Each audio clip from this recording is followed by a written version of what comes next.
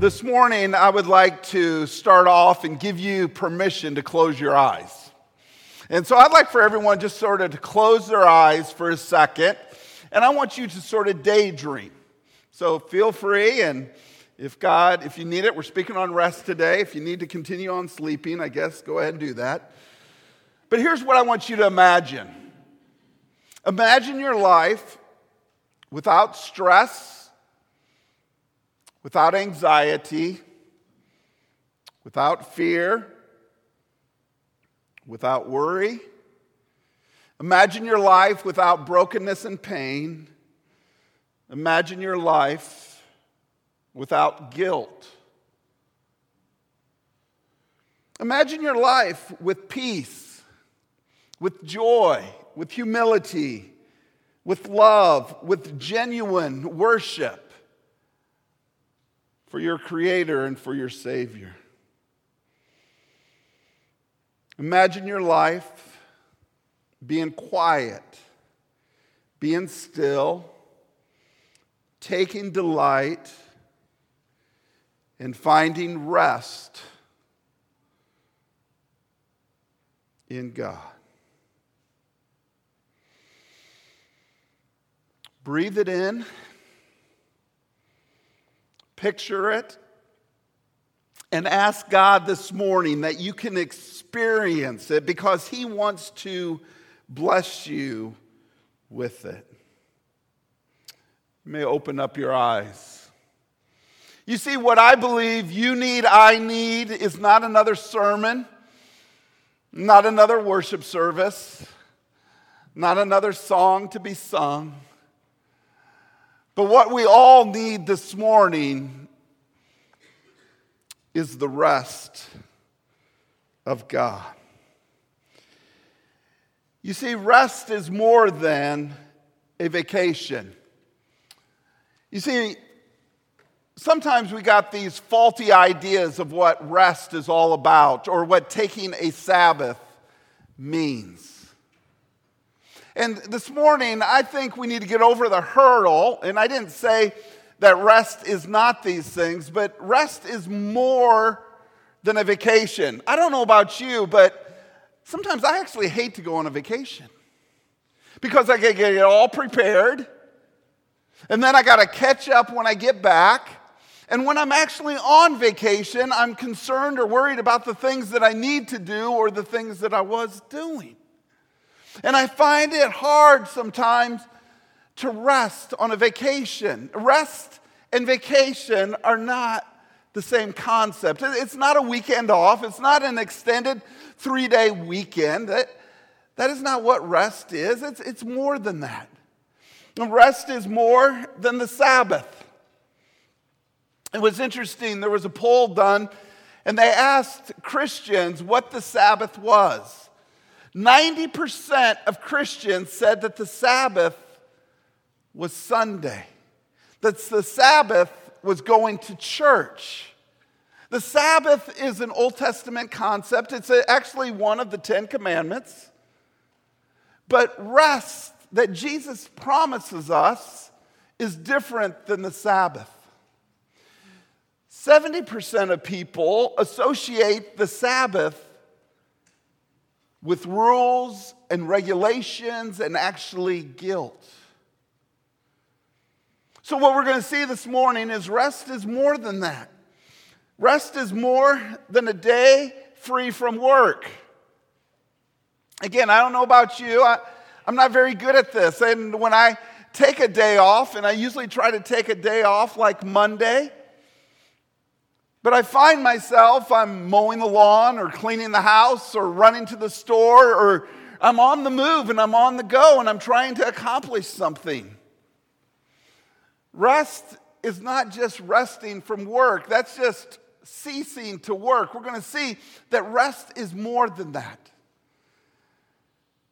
Rest is more than just a physical rest. You know, naps are great, and I may take a nap today, but what I find is often when I take a nap, I'm more tired. And I wake up and I feel like I'm guilty, or I feel like I've been lazy because I took a nap. But The good news this morning is it's more than physical rest. And rest is more than what I call counterfeit comforts.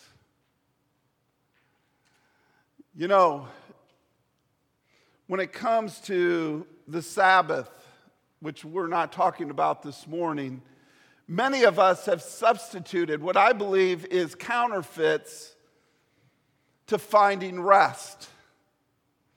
So whether it is going on a vacation or whether it is, maybe for some of us, our counterfeit comfort is food. Or for maybe some of us, it's alcohol. Maybe for some of us, it's actually not taking a rest, but doing more work. Or going away somewhere to Las Vegas or someplace, or going to a gambling boat. And we associate that with rest, but that is what I would call a counterfeit comfort this morning. And so what I want us to do is to see what Jesus meant when he said to us, "Come to me, and I will give you rest." Now this morning, I really don't want you to be on your phones looking at your Bible, because I want to take us into the focus of what it looks like to rest in God, and then we're going to celebrate the Lord's table together. So I first want to read the passage that is well known, hopefully, to a lot of us. And then I'm going to try to revisit what the word rest really means and to give us a new perspective on what Jesus was talking about.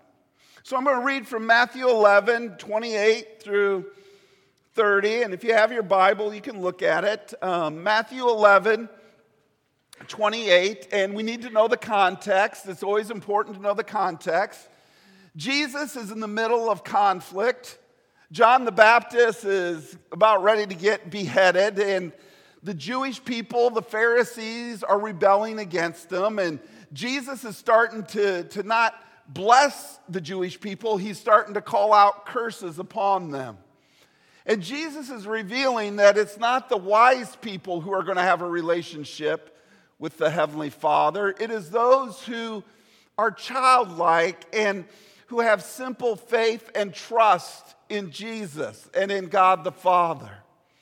And so this is what Jesus says to people who are being beat up and feeling overwhelmed with Judaism, with the law, with trying to be good enough to please their Heavenly Father.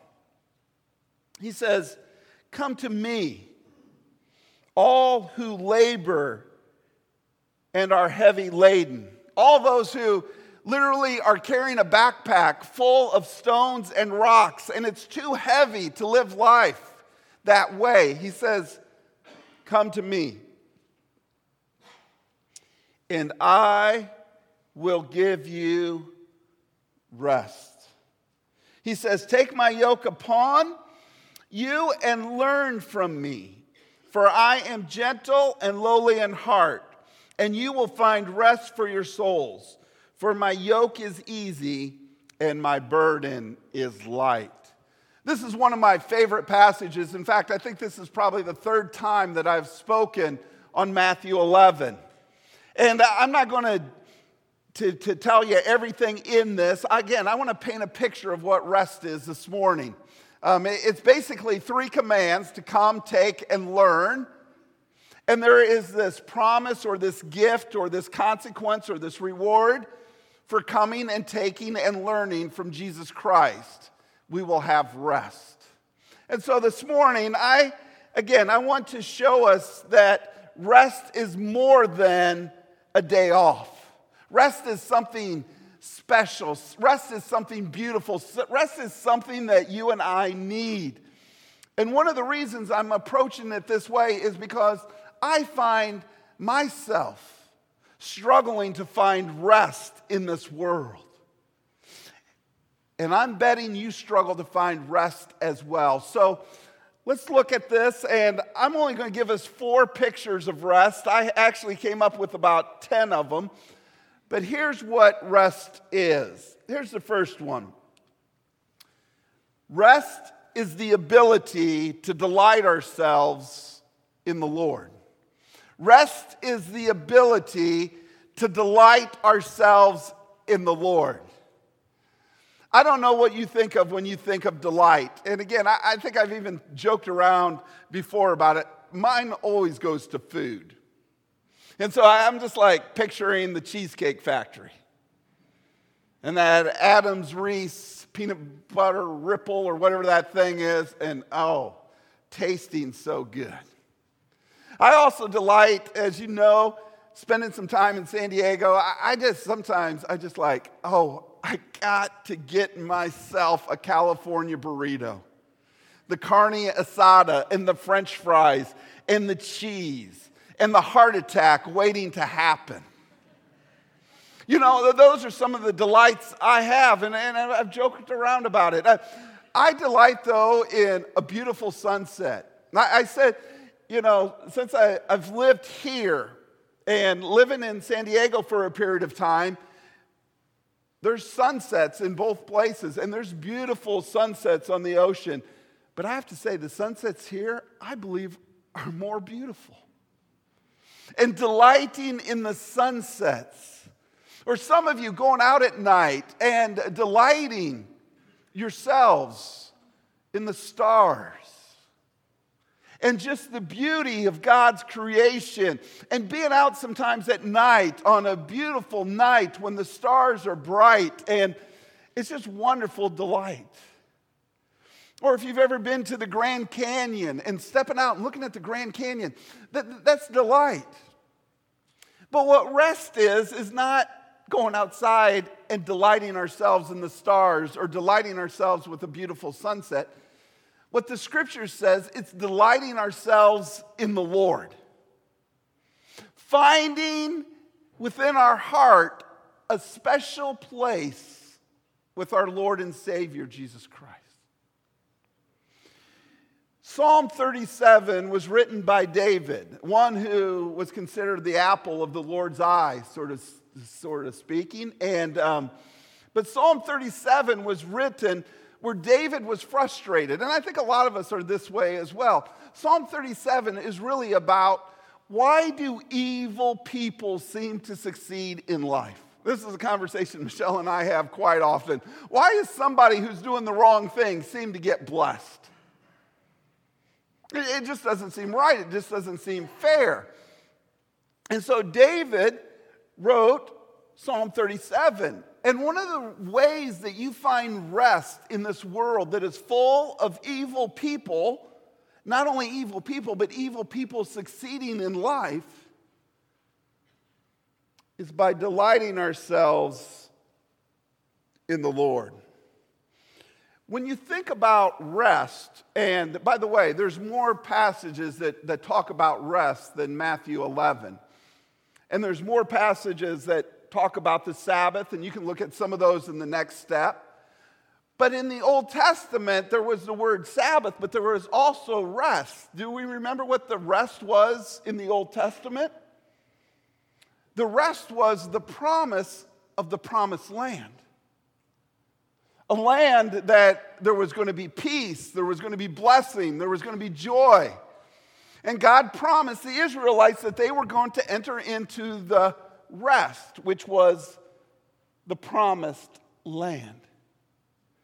But as we know, the Israelites missed out on enjoying that perfect rest. They enjoyed some of the rest, but they missed out on most of the rest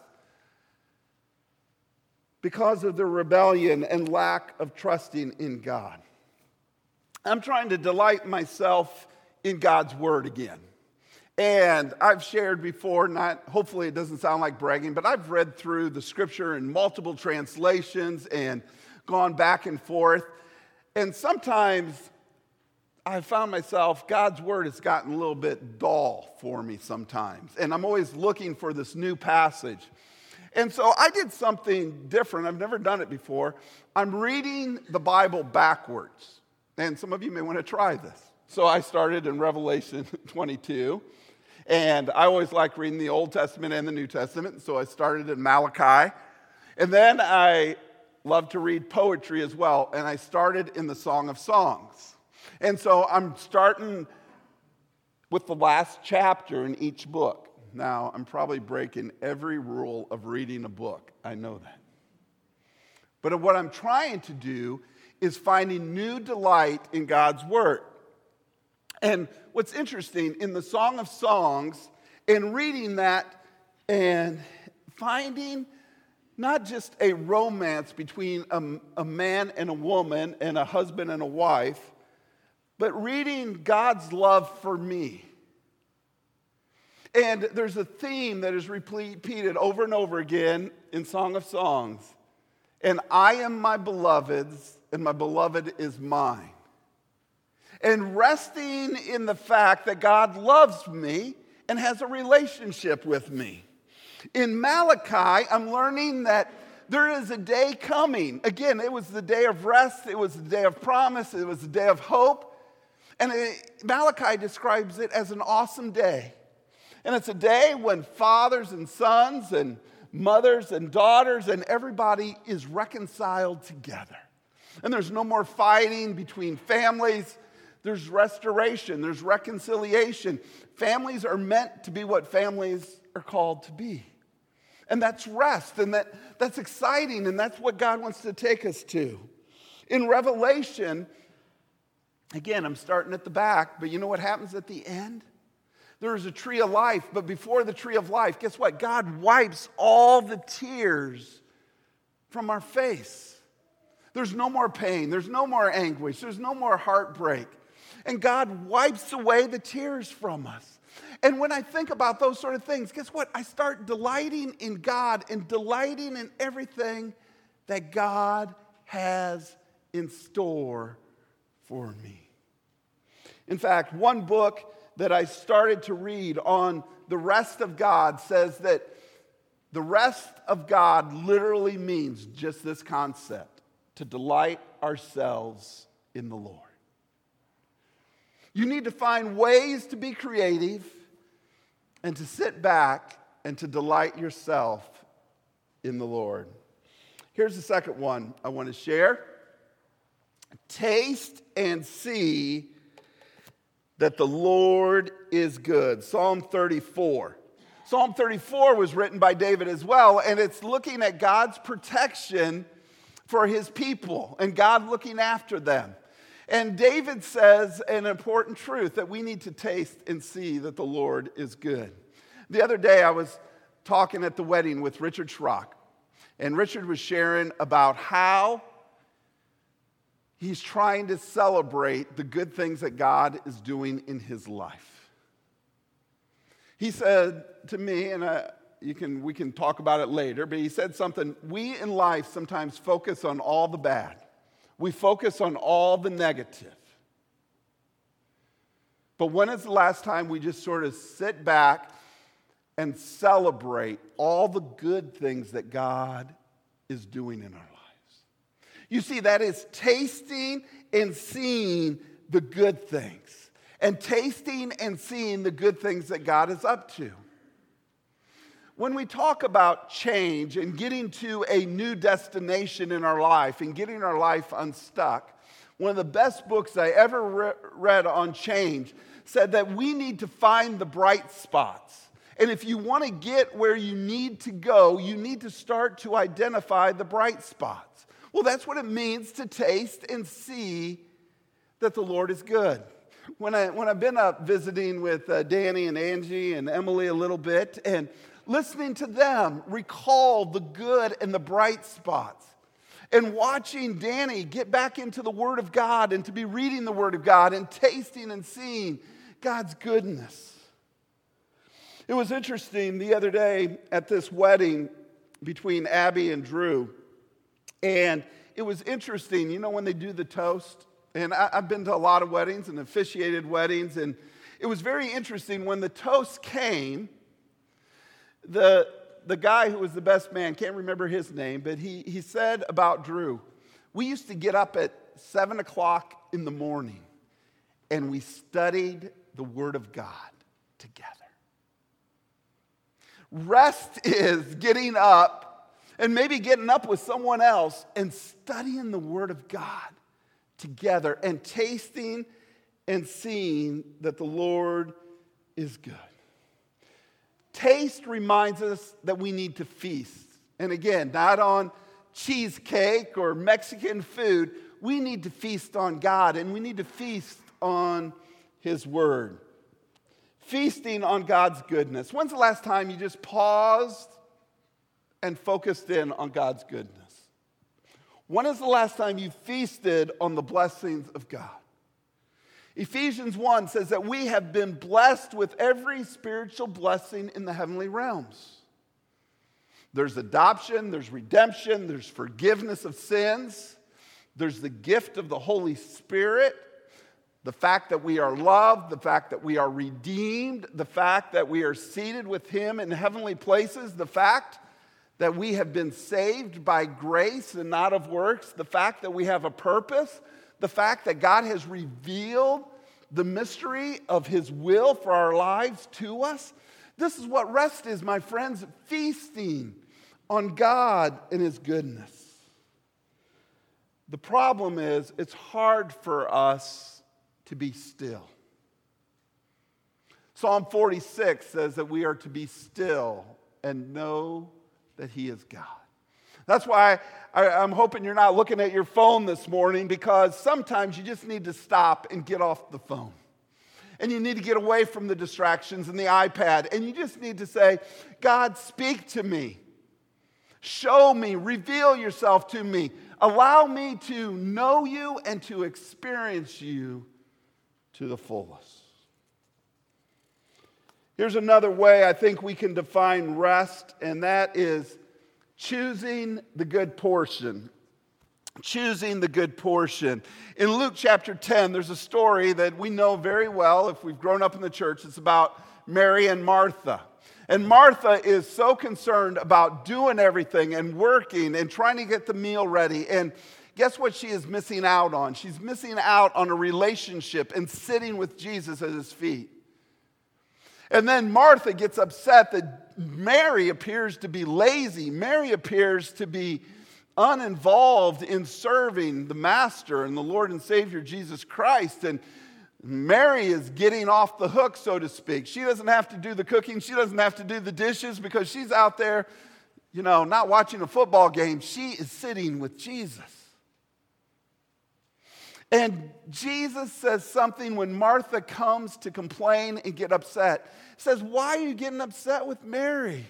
She has chosen the one thing, or the one beneficial thing. She has chosen what is necessary. And then he says something that you need to think about. She has chosen the good portion. She has chosen the best piece of the pie. She has chosen the biggest cookie. She has chosen the best place to lay out and get a suntan. She has chosen the good portion. And that good portion is sitting at Jesus' feet. In Matthew 11, again, Jesus says, come to me. Take my yoke and learn from me. Too many of us want to find rest in these counterfeit comforts rather than finding rest in Jesus. You can't have rest unless you have a relationship with Jesus. Some people think in Matthew 11, Jesus is talking about spiritual rest or salvation. Come to me, take my yoke, and learn from me, and I will give you heaven, or I will give you spiritual rest. I will save you. I will deliver you. Other people look at it, no, he's talking about a daily walk. That's sort of how I look at it.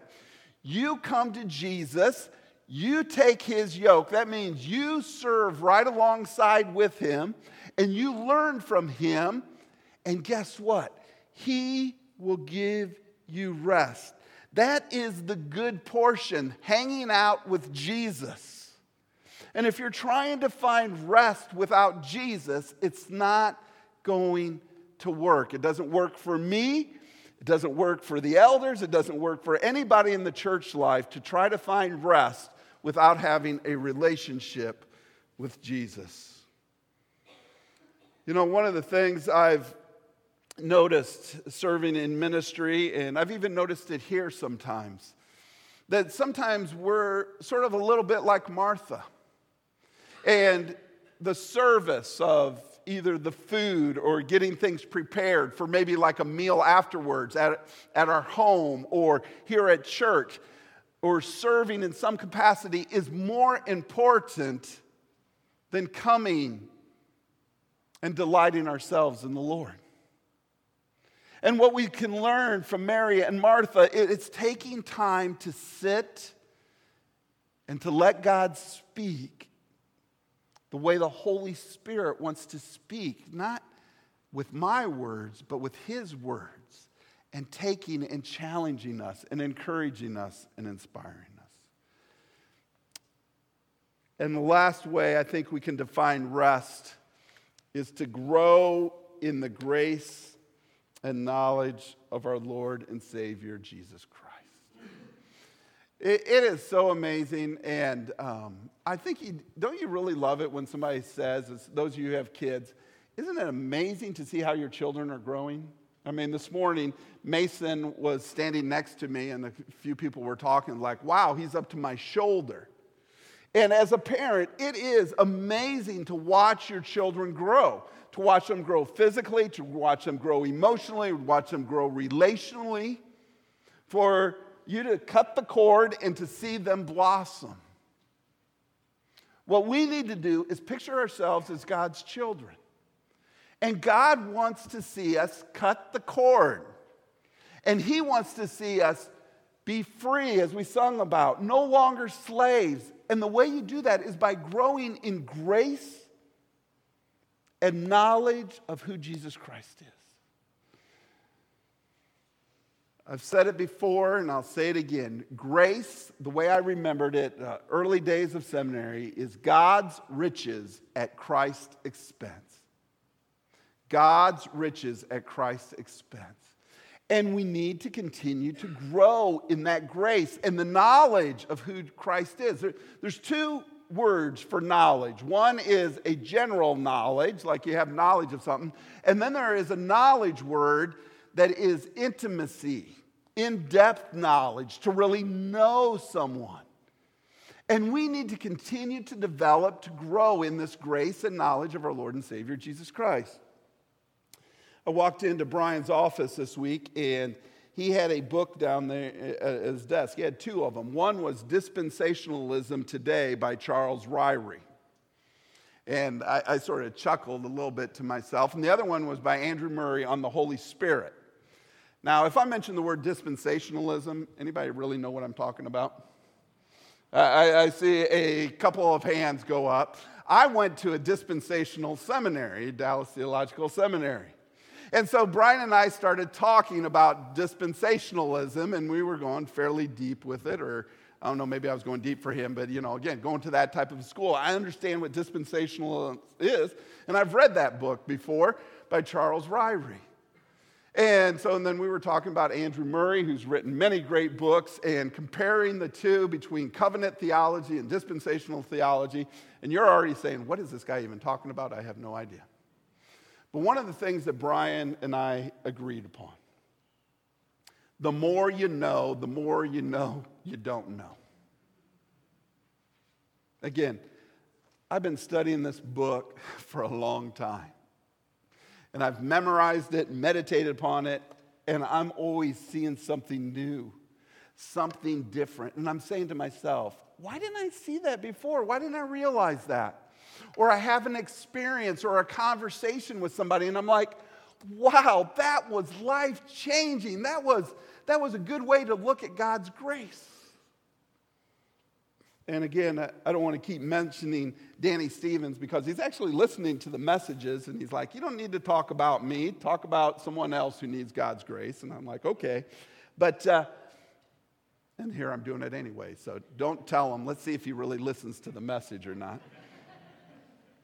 But one of the things that I've been able to see, and when God speaks to our wounds, and God speaks in the midst of tragedy, and it just has been heartwarming. And again, I never would have wished what has happened to Danny upon him, but to see God work in his life. It's a new picture of growing in grace and knowledge of who Jesus Christ is. And my prayer is that you will find new ways to look at rest. Here are some of the other ways I talked about. Come and eat with me. Follow me. Trust in God. Trust in me. Love God. Love others. Go into the wilderness. Be still. Confess your sins. I didn't even get to that. In the Old Testament, the main topic of the Sabbath or rest came after the Day of Atonement, the forgiveness of sins. How can you have rest if you don't celebrate the forgiveness of sins? So as we leave this morning, we are going to celebrate the Lord's table. And as we celebrate this morning, I want us to imagine our lives filled with hope, peace, and joy. I want us to imagine our lives filled with gratitude and delight. And I want us to imagine our lives filled with enjoyment of all the good things that God has in store for us.